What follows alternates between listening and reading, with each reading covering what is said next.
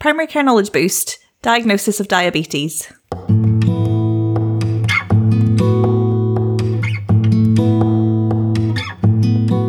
Welcome to Primary Care Knowledge Boost. You're here with us. I'm Dr. Sarah McDermott. And I'm Dr. Lisa Adams. Today we're talking to Dr. Marlon Morais and Nicola Milne all about diagnosing diabetes mellitus. So Marlon is a GP in Greater Manchester and has a special interest in diabetes and has done some work on the pilot for the low-calorie diets. Nicola has had many different roles within diabetes, and so is a fountain of knowledge all about it. And it was great to get them both on today. Yeah. In today's episode, we talk about the diagnosing different types of diabetes mellitus. So we talk primarily about type 1 and type 2, but we also talk about MODY or MODY, which is maturity onset diabetes of the young. And you'll hear me trying to get my head around that. And then LADA, which is latent autoimmune diabetes in adults, as well as talking about steroid-induced diabetes and gestational diabetes, and type 3C, which is caused due to different reasons, but all around damage to or in the pancreas. And we talk about how to go about diagnosing the different types of diabetes in primary care. We also mention some of the red flags around diabetes, and we cover how much of a problem diabetes is in the UK. Yeah, we also talk about pre-diabetes and the options for treating this as well, and why it's important. Yep, so we hope you have a good time listening, and we'll be back at the end with our learning points. So would you both like to introduce yourself for the listeners? Yeah, so I'm Marlon Morais. I'm the diabetes lead for Manchester CCG and a working diabetes GP and a GP in Tameside and in Manchester. Hi everybody, my name's Nikki Milne and I'm currently a diabetes support lead across the Brooklands and Northern Primary Care Network. My background, I've been a community diabetes specialist nurse. I do some other work for the Primary Care Diabetes Society Committee. I'm a Diabetes UK clinical champion, and just really looking forward to our discussions today. Amazing. So very qualified, both of you, hopefully, to talk us through diabetes today. So we thought we'd start with, I was going to say an easy question, but maybe quite a broad question, actually. What is diabetes? So obviously diabetes mellitus is what we're referring to. And I'll start with diabetes is a disease which is based around insulin, either resistance to insulin or a lack of insulin due to either destruction of the pancreatic cells or a presumed autoimmune destruction of the cells in childhood. Now, the problem isn't just the lack of the insulin or the resistance to the insulin, it's what happens after that, because you have raised blood sugars. So it's the raised blood sugars which go on. There's all sorts of other inflammatory processes which go on. There's releases of cytokines and all of these fancy things which go on in the diabetic pathway. But essentially you have a lack or a resistance to insulin, which then goes on to cause other problems. Yeah, and I think it's really important. It's those other problems, isn't it? In all types of diabetes, we've got this increased cardiovascular risk. And diabetes always tends to come to the party with its two best friends, which are normally high blood pressure and dyslipidemia. So when we're thinking about diabetes, whatever type it is, it's, as Marlon said, it's all those other factors that are contributing to risk in people. It's the worst best friends ever. Yeah, you don't want them at your party, really. But no, it's a really nice way of thinking about it. And talk us through the types, if you will. It used to be sort of straightforward with type 1 and type 2, and even that wasn't ever straightforward, and now it's even more complicated. Talk us through an overview of the types. Yeah, so I don't mind, because as you say, we've had this, type 1 and type 2, and I'm very convinced that in a few years' time, when I'm retired and I come back and I talk about type 2 diabetes, they'll be like, what are you talking about? Don't you mean type 2.1 or 2.3? Because we always know, particularly in type 2 diabetes, no one person ever particularly presents the same, and we have slimmer people presenting where it's more to do with insulin deficiency, and then we may have larger people where it's more to do with insulin resistance. So I think that whole type 2 will become a whole spectrum. But certainly we have at the moment type 1, which is, as Marlon has said before, it's that destruction, isn't it, of the pancreatic, the beta cells, autoimmune response. And we've got type 2, which is more to do with insulin resistance. But then we've got the ones in between that. So we've often talked about LADA, which is latent autoimmune diabetes in adults, which some people talk about being type 1.5. And certainly now the World Health Organization have classified it as slowly evolving immune-mediated diabetes of adults. And I have to keep looking to read that out. It's a new concept, but they were concerned that we were calling it latent. But it's making sure that we know it's like a slowly evolving type 1 diabetes. And then we've got MODY, which is monogenic diabetes. Am I right in saying that MODY means maturity onset diabetes of the young? Yes. Tell us a bit more about MODY. About MODY. So it affects about 3% of the population. Okay, so 3% of people with diabetes have this type, MODY. Yeah, people that are at risk is where it's running through families and generations. And often it gets misdiagnosed as either type 1 diabetes, because it happens in younger people, generally before the age of 25. So people often get assumed to be type 1 because of their age and get put on insulin. And actually a lot of MODY will respond very well to sulfonylureas. But equally, some people can be treated with metformin, and then you tend to pick it up because they fail to respond to the treatment to metformin. In practice, I've had a couple of these cases in practice where I've had a patient, mother had diabetes, father had diabetes, sister had gestational diabetes, brother had type 1 diabetes, and then she's presented at around 26 with diabetes. And she was of a higher BMI. So the suspicion was it wasn't going to be of the type 2 diabetes, but obviously we did do all the tests for that. But when I suspected MODY, in primary care, the key thing here is we can't do those tests. So I checked with the labs, I checked with Exeter, I checked with the local endocrinologist. The local endocrinologist agreed with me that she thought it probably was MODY, but the best thing to do if you're suspecting it is to refer to your local diabetes clinic. And you may say, well, actually, if we can treat this person, if we can use the sulfonylureas, if we can use the insulin, what's the particular relevance around the diagnosis? But it's really important, isn't it, Marlon, for the offspring?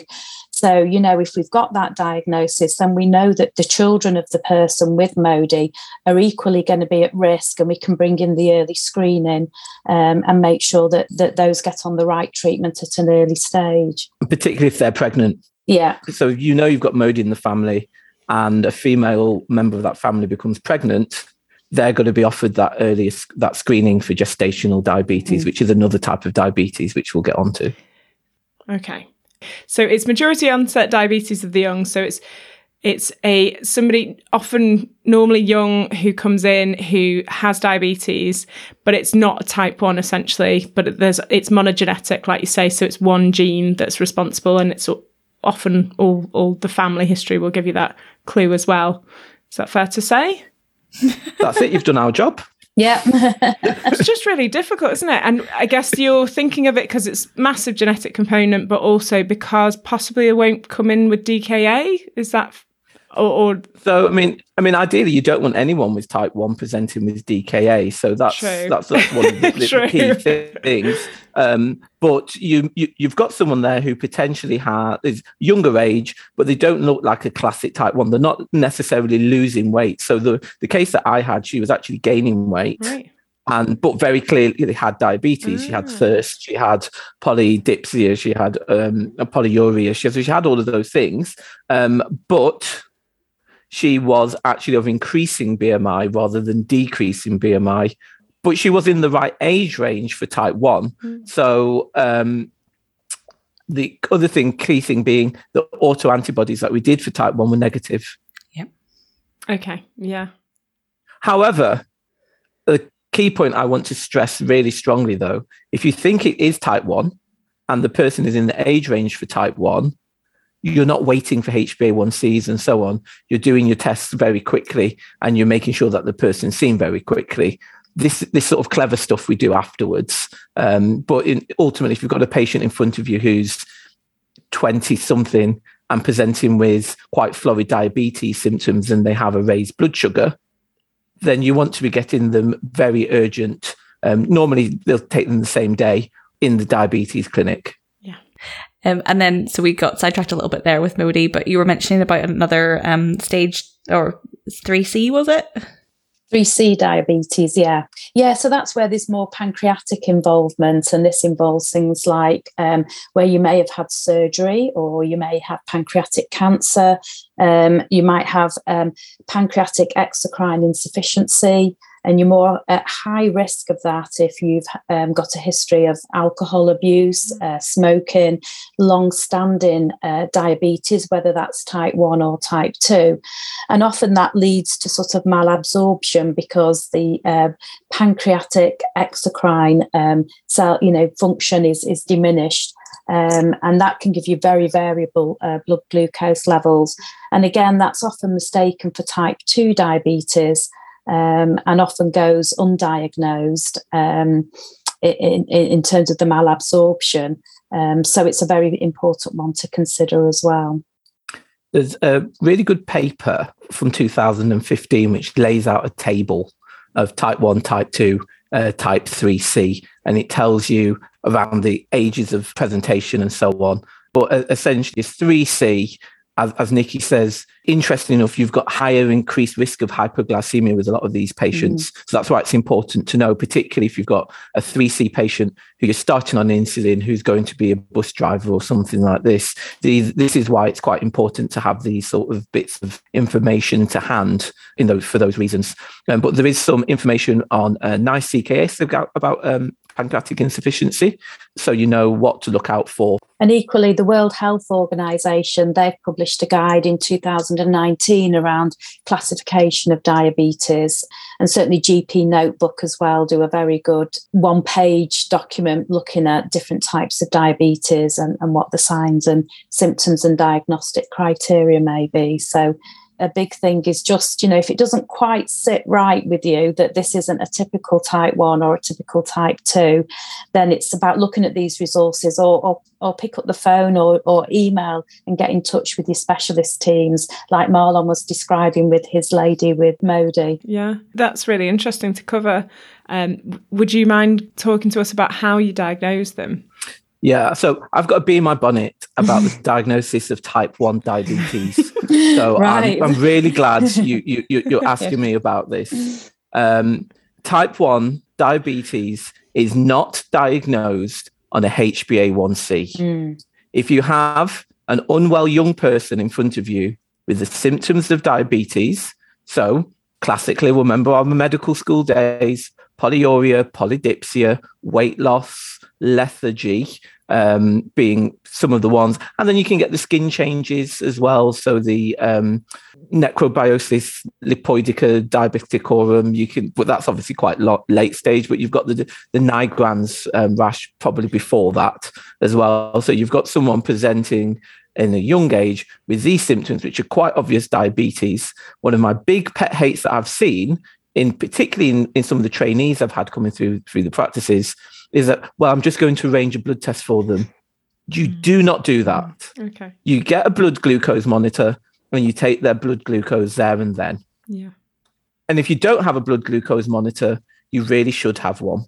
It's almost unexcusable. Even if you haven't got one, go out and buy one from the chemist and put it in your surgery. But the key thing is make sure that as you check your oxygen regularly, you check the date on the strips in your blood glucose monitor as well. Right. Because if it's one day out of date, it won't work. Really? They're very, very specific.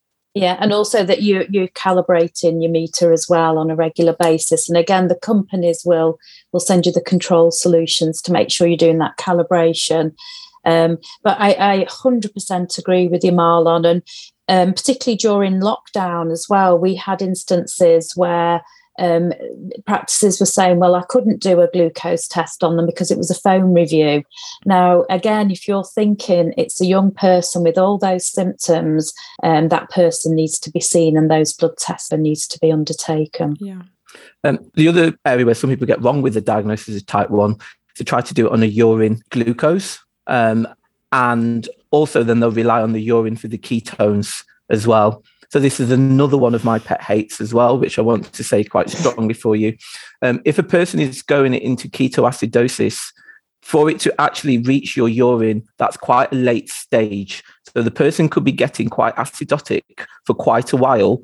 So one of the best things you could probably invest in as a practice is a blood glucose ketometer. So it does both. So basically the same machine, it has a ketone strip, which you put in to test the ketones, and it has a glucose strip, which you put in to test the glucose. And like I said, watch like a hawk that you're checking the date on the ketone and the glucose strips.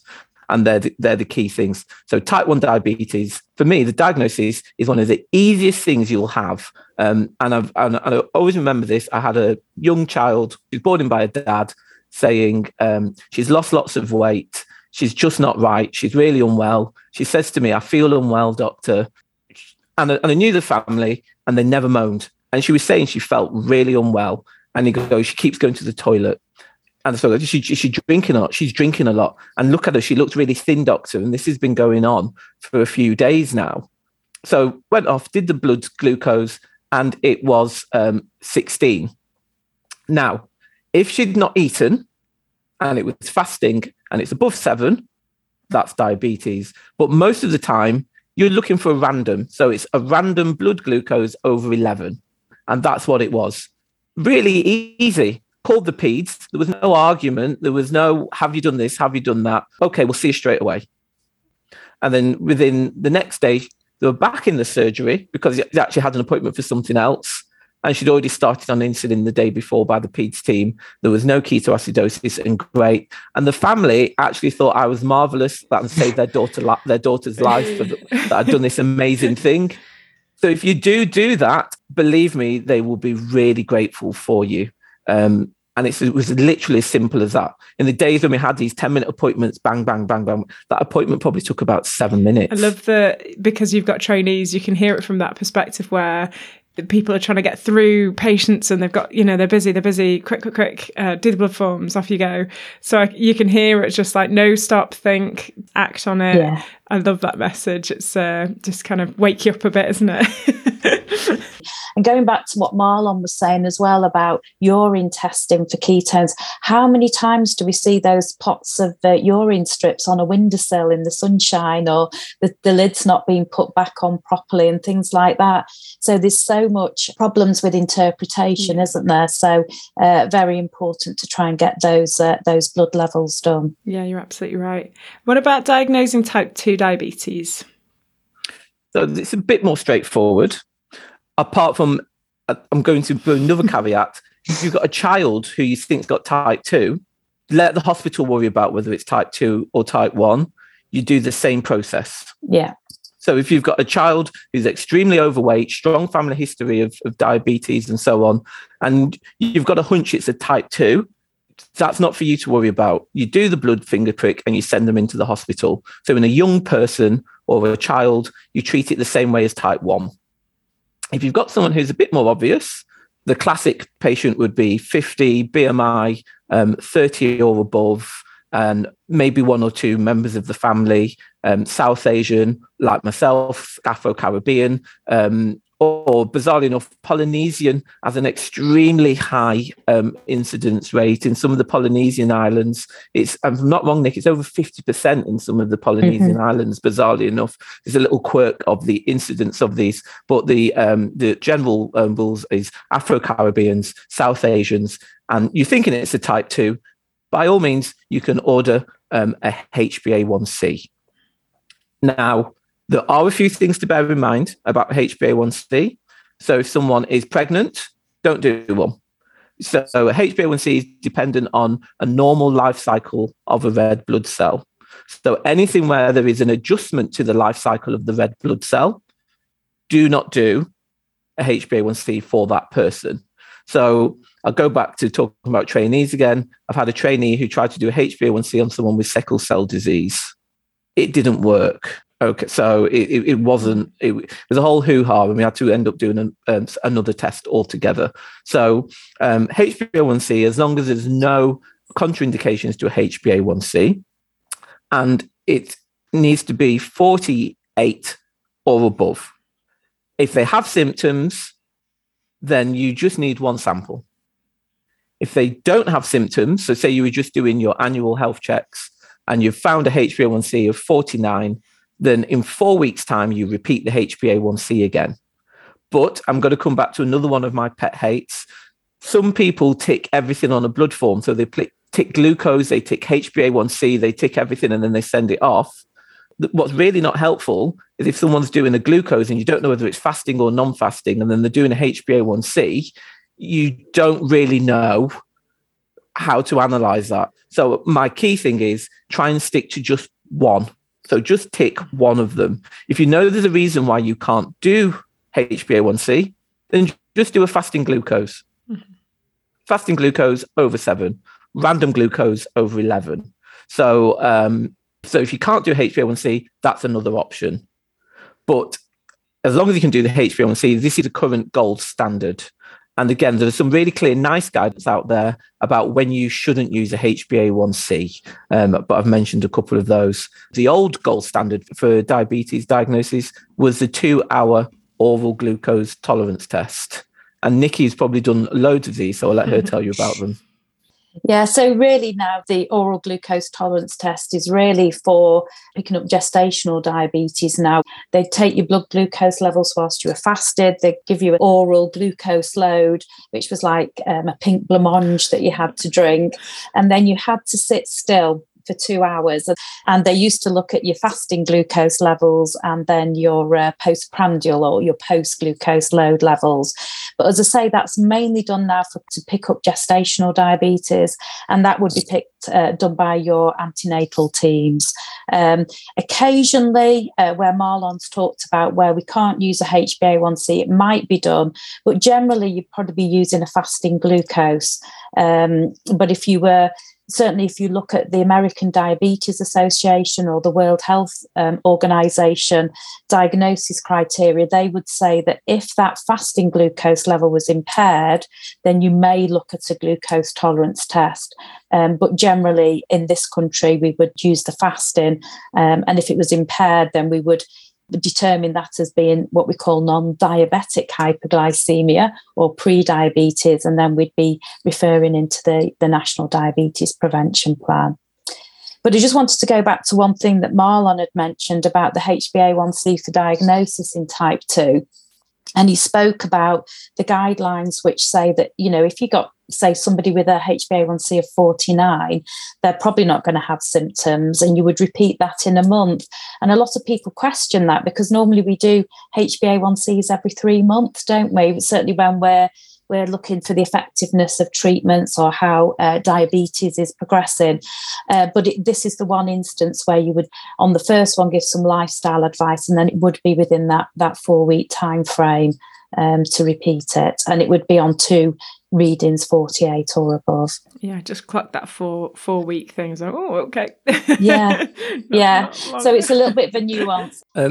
So it's interesting, if you do the second one and it isn't raised, but it's in the impaired range, then you would treat them as non-diabetic hypoglycemia and enroll them into the treatment plan for that. And that includes an annual HbA1c anyway, and you would make sure that you're constantly monitoring that person's HbA1c at least annually. Yeah. If you do it and they're both raised, then you can make your diagnosis at that point. And if it's barn door, I code them at that point. If you're not sure, you can put a code there. Remember, you can always change your code.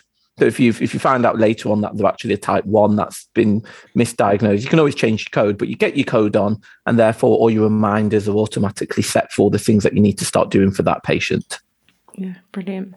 And then red flags for diabetes. Can you talk us through that when we should worry about a patient who presents with symptoms of diabetes or a new onset diabetes or Other people. So probably two of the biggest red flags. One we've already discussed, which is type 1, so that's your biggest one that you're going to worry about with the DKA risk. And the other one is obviously the pancreatic cancer, which I think we touched on before, where we were talking about the type 3C diabetes. So if you have a very sudden onset in an older person that's maybe losing weight, has got fatigue, and the blood glucose levels are particularly high, then you would want to maybe look at the pathway there as a referral on a 2-week wait. So those would be the two most significant red flags for me. What about yourself, Marlon? So moving along those lines is if you've got someone who's known established diabetes, who's again a similar age bracket, so 50 and above, and they suddenly have a sudden deterioration in their diabetes. So you've got the new onset, but for me also someone who has a sudden deterioration in their existing diabetes, sudden weight loss. That's someone who I'd also be suspicious of a pancreatic pathway for those patients. I've had a couple and they accept them on the 2-week wait pathway because there's no quibbles about it at all. Because if the person didn't have diabetes, they would accept them. So the fact that they have diabetes doesn't exclude them. As long as you've excluded other things like, for example, so you get the patient in, you actually have a chat with them. And sometimes it might be, I've had a bereavement or something, and I've just stopped taking all my medication. Yeah. So that would explain that. So in which case that wouldn't warrant that sort of action. Or they may just say, I've just suddenly started a new diet where I only eat watermelon or something like that, of a fad diet, which is high in whatever. You'd like to hope that they didn't do that, but strange things has happened. So so you can get things like that. And often as a bit of a quirk, so people that end up having their diabetes review in like February's, and previously they weren't having them in February's, and they've allowed themselves to be a little bit less restrained, indulgent at Christmas. Indulgent at Christmas. And if that's the case, then that's fine. But if it's someone that there's literally no reason at all, and the diabetes has just gone, for want of a better word, off the scale, it's gone really high, they've lost loads of weight, that's a red flag. And the other red flags is people with high risk feet. Oh, yeah. So this is thing. But as GPs, interestingly now, we don't see many of these, because the foot checks are often done by our nurses and our HCA teams who have been trained really well in dealing with these. But if you're having people with, so they have this loss of sensation in their feet, they're having breaking down in ulcerations and so on in their feet, then actually there are clinics in every locality called high-risk foot clinics, and they will see these people as a matter of urgency to avoid any further issues. So that's something to bear in mind. Yeah, because I'm just thinking about the Charcot foot as well, the hot red foot. And typically, I don't know about you, Marlon, but it always tends to happen to me on a Friday evening of a bank holiday weekend. And I'm like, can't get them to the high-risk foot clinic. So actually, if you have somebody that's presenting with an infection or an ulcer or that hot red foot, then they need to be going down to A&E, and you need to be speaking to your podiatry teams there, because they are very high risk. And with high risk for amputation, is it? So yeah, we just call it, there's levels of risk. So all the foot, you'll have a foot pathway in your local area, the NICE guidance on the foot pathways. So there's certain criteria that give you that high risk for amputation. We're doing in England and Wales alone now, we're doing 190 amputations a week because of the complications of diabetes. And most of these, about 70%, are actually preventable. But often we don't, if you do see that foot on a Friday evening, you might be tempted just to give some antibiotics and say, we'll see you next week. And that's sometimes where we then get the delays. And that's where the progression can often take place. And in terms of diabetes generally, actually in the UK, how much of a problem is it in terms of the incidence, the morbidity or mortality? So I'm just going to chuck some money figures at you. The largest expenditure per any disease area in the UK. Possibly worldwide, isn't it? In the developed world, actually. In the developed world, full stop. Yeah. I mean, it's 1 in 14 people in the UK at the moment have diabetes, and that prevalence is rising. So despite the fact that we know how we can look to prevent type 2 diabetes, we've got remission programs now as well, that prevalence is still going up. And we suspect anecdotally post-COVID, because we are seeing some evidence coming through that COVID affect the beta cells in certain people, that, you know, some people were treated with steroids, weren't they? That was another type of diabetes, steroid induced. And we know that at the moment we've got 13.6 million people that are at risk of developing diabetes. So diabetes is always that tip of the iceberg. So we can see, you know, those that we have diagnosed at the top, but there's all those that are at risk. And I was part of a group that did a paper which looked at how many new cases of diabetes we would normally have diagnosed in that first lockdown period for COVID. And as Marlon was saying before, with type 2 diabetes, people often will not have symptoms. It's actually only I think it's about 6 in 10 people will present without any symptoms of diabetes with type 2. So there's so many people out there that have got type 2 diabetes but don't know about it.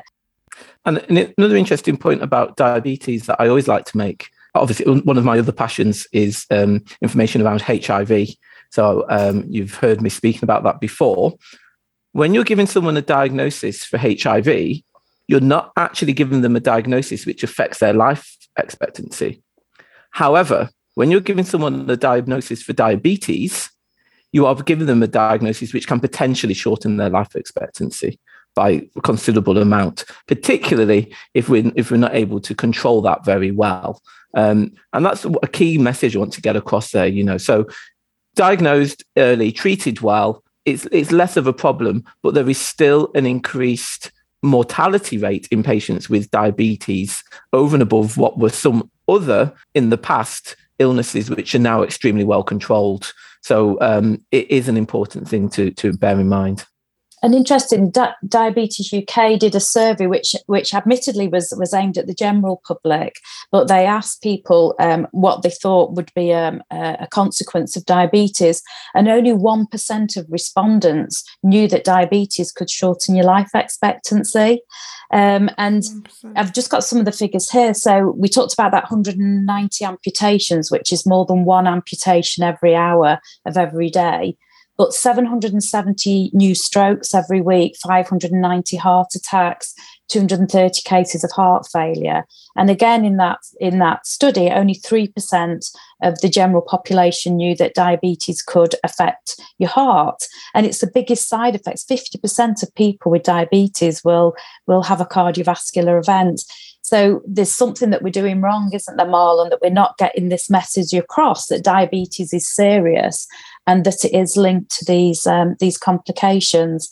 The public, 25% of the public knew that diabetes might cause problems with your eyesight and your feet. You know, quite often, particularly with type 2 diabetes, and this is one of my pet hates, people come in and they go, I've got a touch of diabetes. I've got the one that's not serious. And, you know, Diabetes UK at the moment are running this campaign about, you know, the fact that diabetes is serious. That's really eye-opening, actually, the fact of what the general public are thinking.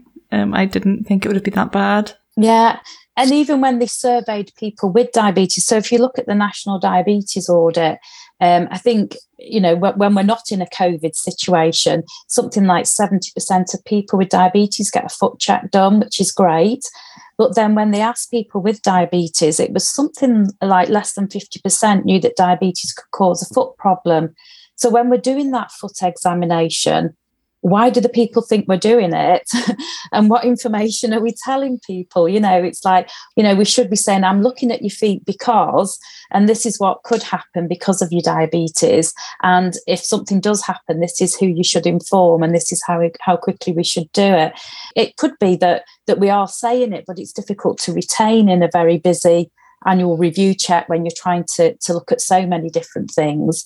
But we certainly need to look at doing a slightly better job around the education. I suppose one of the issues there, though, could be reaching that balance between scaring someone witless, so they then run away from the surgery and don't come for any checks at all because you think they've just given them a death sentence, but giving them enough so they get properly engaged with you to prevent all of these things from happening.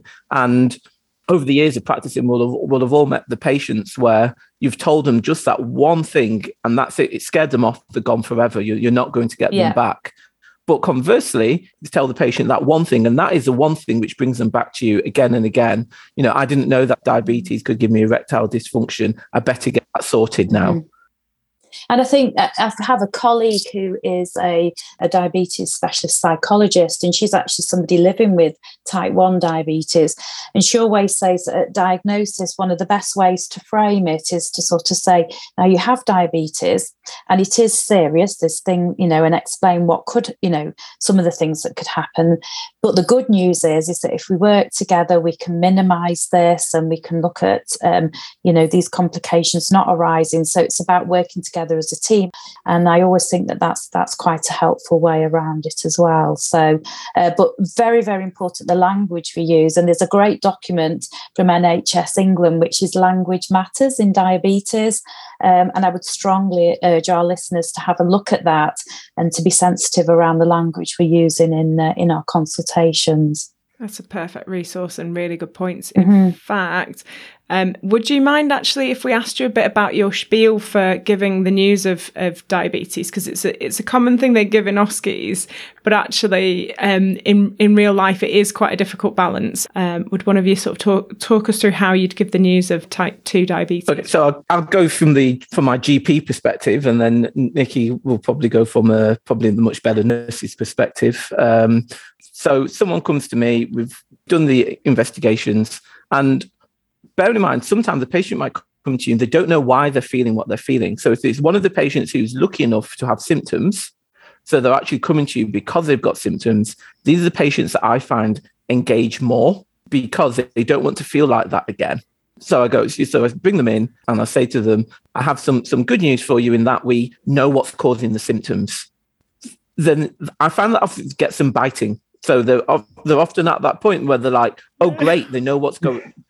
Not expecting good news. But it is because we know, because they've been having all of these things and not knowing what's been going on for the past goodness knows however many weeks. And you're actually telling them, we found out what the problem is and we can treat it here in the surgery and you don't have to go to the hospital. You would not believe how many people look relieved at that point. So that is actually a key thing as well. And I think, sorry to go back on this again, but that's possibly why some people don't think it's as much of a problem, because it's dealt with so well in primary care in so many cases. They don't think it's a serious problem because they're like, oh, well, my practice nurse is dealing with this or so on. But anyway, coming back to it. So I've got the good news in that we know what this is. Or if it's someone who it's completely out of the blue, like, well, we've done your blood tests and we found that the blood sugar is raised, which could suggest that you have diabetes. So we need to repeat this in 4 weeks' time. So if it's the first one, and then if it's the second one, we've confirmed this on the second blood test. We have got diabetes. So we do need to look at entering into our program where we would start to control that for you. I find that's relatively straightforward. I'm trying to make as many things as matter of fact as possible. So don't flower it up. So that's the sort of avenue that I like to come from. Now, that appointment when I'm telling someone they've got diabetes, it is quite a lot to do in 10 minutes. So I often don't. So I'll often either, if I know that I'm going to have to give someone the diagnosis, I'll give them a longer appointment so I can explain it in more details. I can tell them what diabetes is, check with them what their understanding is. Do you know what diabetes means? You'd be surprised how many people give you a really good answer because there's someone in the family that has it.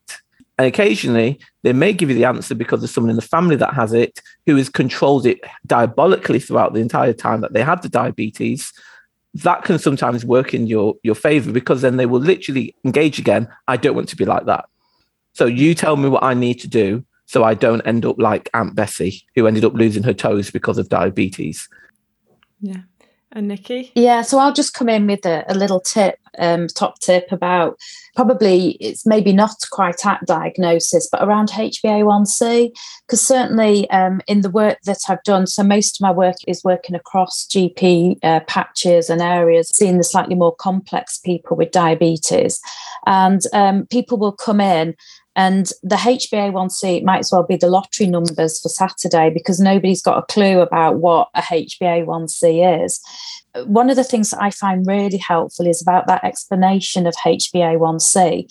And it can be a real light bulb moment for people with diabetes. So the way that I often will describe it, I use the Diabetes UK information prescriptions, which are embedded on your IT systems or you can print out as hard copies. And on those, you'll have, I talk about the red blood cells and I'll draw like two circles. So these are your red blood cells. Their job is to carry your sugar and oxygen around your body. And then I draw some, 4 little smaller dots. These are the sugar that your red blood cells carry. And I'll say that when you've got diabetes, you've got more sugar that this red cell's carrying, and I'll draw more dots on that particular circle, and I'll liken it to a Tesco's delivery truck where you've over ordered that week, and it's a bit bigger than it should be. It's bulging with the shopping, and then we talk about when these bigger trucks start coming to smaller tunnels in your bodies. And those small tunnels around your heart and your kidneys and in the man in your penis, your feet, your back of your eyes. And I talk about how diabetes does have these two best friends, blood pressure and high cholesterol. So we talk about how the tunnels can sometimes be even smaller because the cholesterol's high. So we talk about big trucks coming to small tunnels. And if you were going to be living in the village behind that tunnel or that's coming in and you're waiting for your food supply, it's not going to come. So we talk about how some of your smaller blood vessels around your major organs can be affected, and that once they are, that can't sort of come back to life. And people just sort of move to the edge of the seat and they go, so nurse, tell me what's my number? What's my, and you say, well, we're probably aiming, and you'll look at the individualized target, might be a HbA1c less than 75 with frailty, or, you might be looking at less than 57 or 48 if they're particularly young on the diabetes journey. And then you'll say, and your result's 112 or something. And straight away they've got it. And they realise why they've had a problem with the heart or why they've got loss of feeling in the feet. And that is a real moment where you will often get real great engagement with that. And it's important when you've got to that stage and then say, so the good news is you're here today and we can look at what we can do. And then they can also understand why it's important to treat the blood pressure and the cholesterol. We've talked a lot about glycemia today, but really if we were looking at what we need to prioritise in diabetes, it would be blood pressure first, then cholesterol, because we're trying to prevent that cardiovascular risk, and then the HbA1c. So I often find that that's a really useful thing. And there's some areas now in the country, down in Portsmouth, to try and give that gravitas on the diagnosis. They're doing a 2-week wait now for structured education. We've not spoke much about education today. But a big part of, we need to be really empowering people to self-manage the diabetes.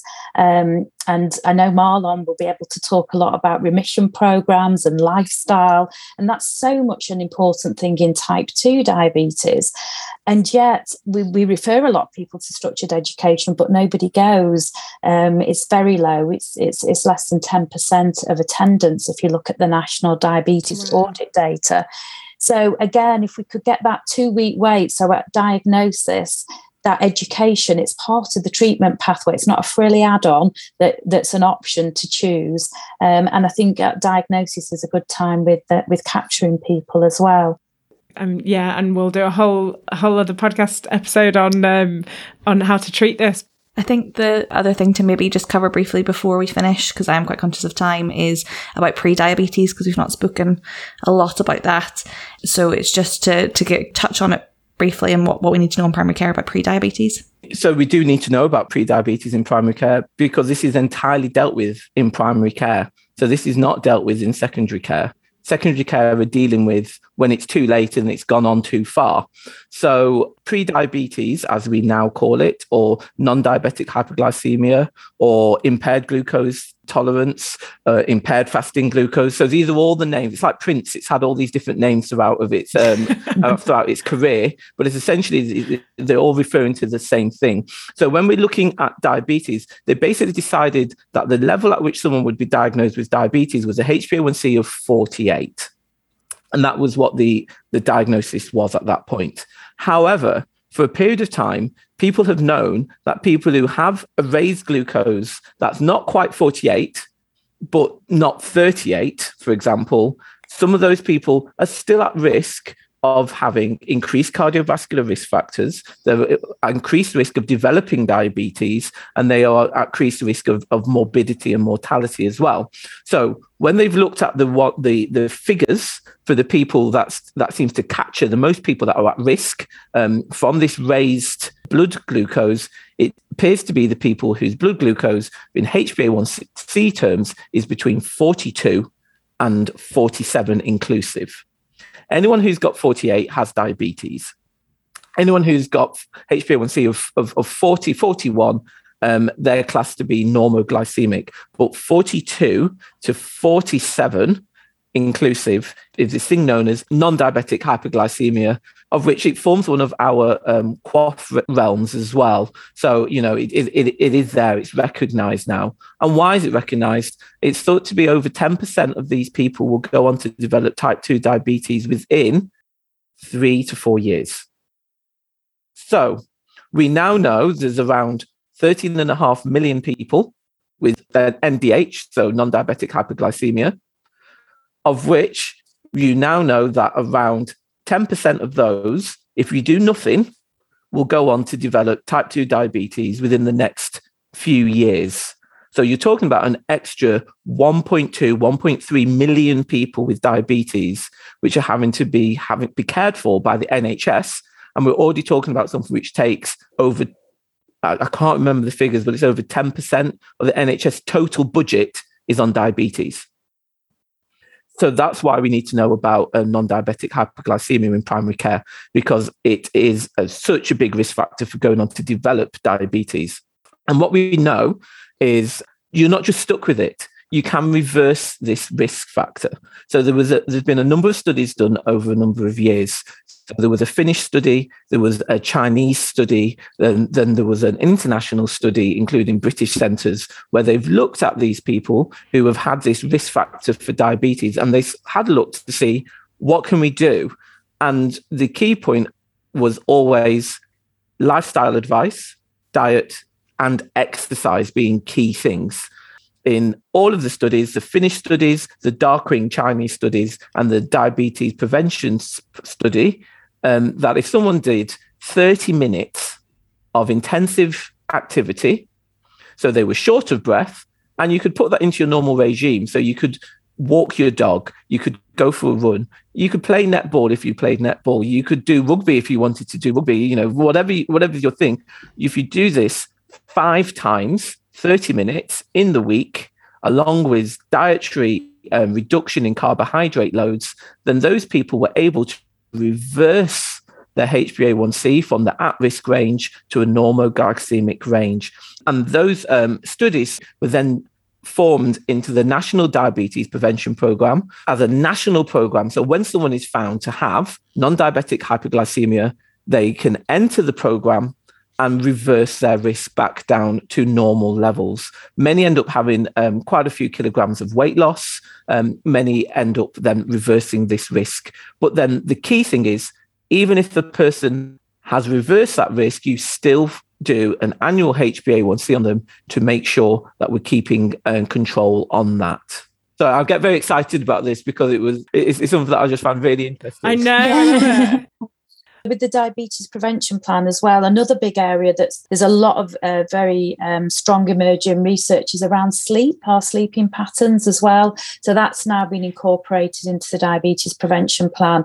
So where we struggle to stay asleep, or where we have shorter duration of sleep, that massively increases our risk factors for type 2 diabetes development.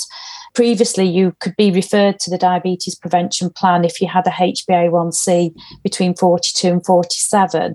But NHS England and Diabetes UK work together so that you could go onto the Diabetes UK website, and they've got a know your risk screening tool on there, and you can put your details in. And it's like a traffic light system. And if you come out as amber or red, you can self-refer based on the findings from that traffic light system. So you don't necessarily have to have a HbA1c and be referred by your GP.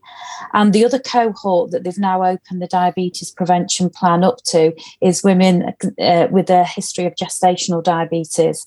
And that's very important because they are at increased risk of developing diabetes in later life. And interestingly, all women with gestational diabetes should also have a HbA1c annually. And that is something that's often overlooked. And a recent paper that was just published last month showed that maybe only 27% of women are getting those annual HbA1c checks after a gestational diabetes pregnancy. So that's an area that I'm quite passionate about as well. That's another really good point to highlight. Yeah.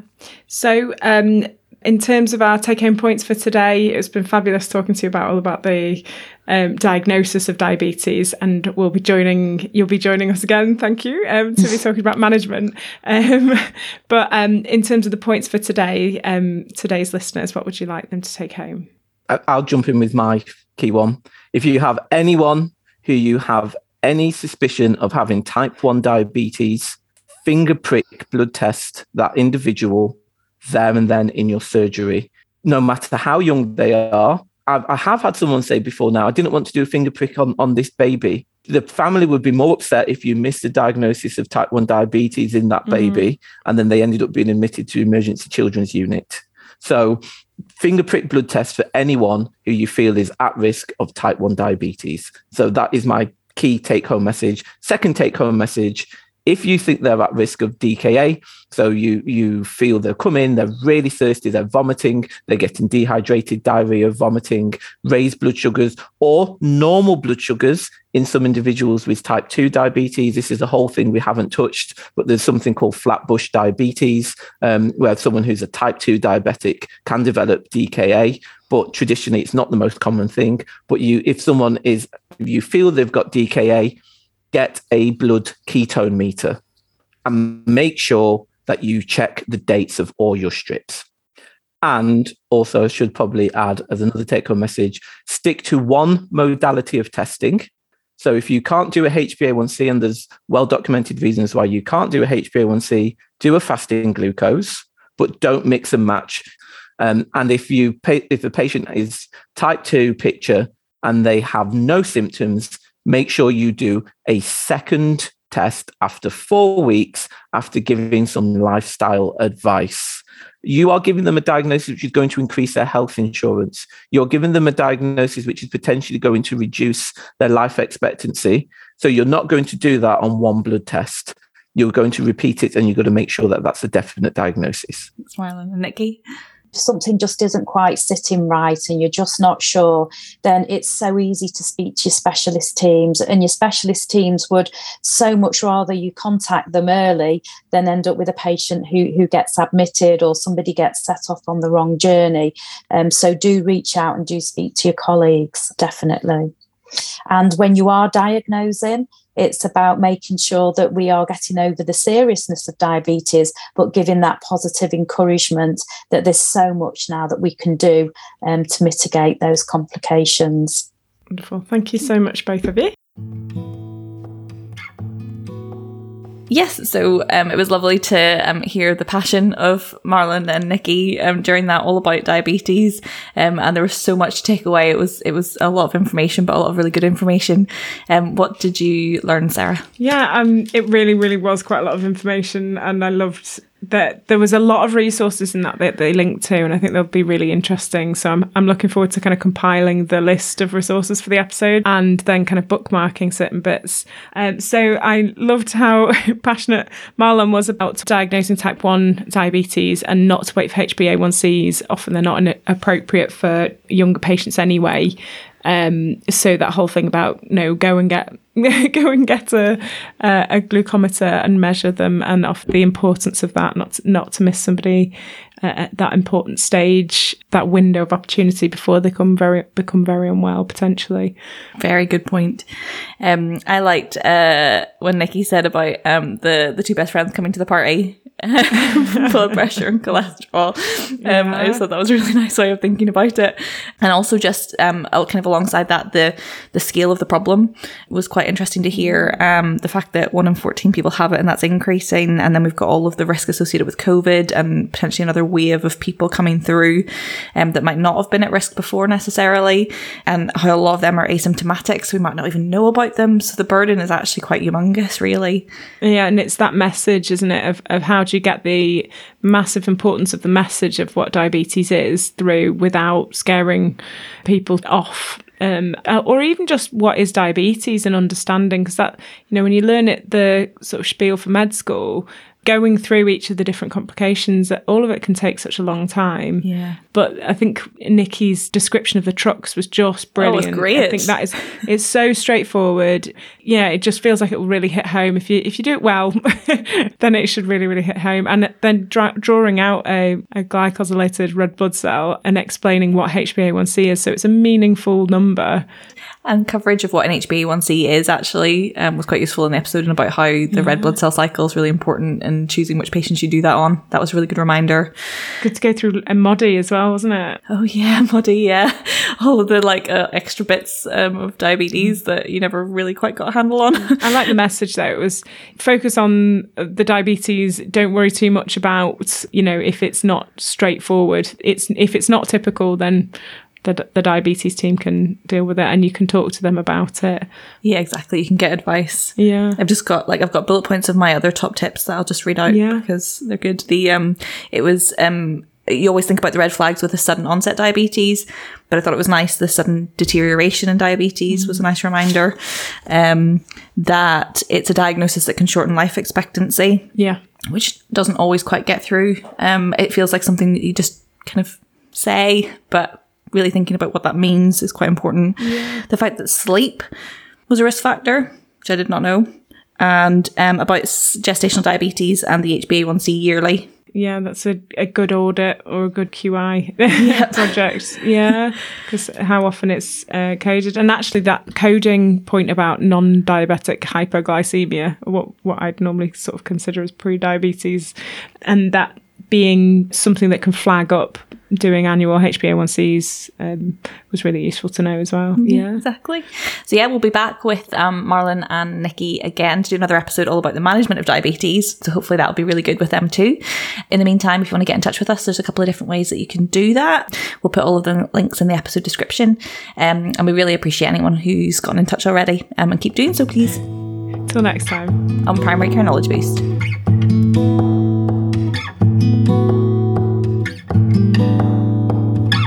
This podcast has been able to continue to date due to the support of GP Excellence, Wigan Borough CCG, Greater Manchester Training Hub and the GP Fellowship Programme, as well as Greater Manchester Health and Social Care Partnership. Just a friendly reminder that these podcasts are for healthcare professional education and shouldn't be used for medical advice by the general public.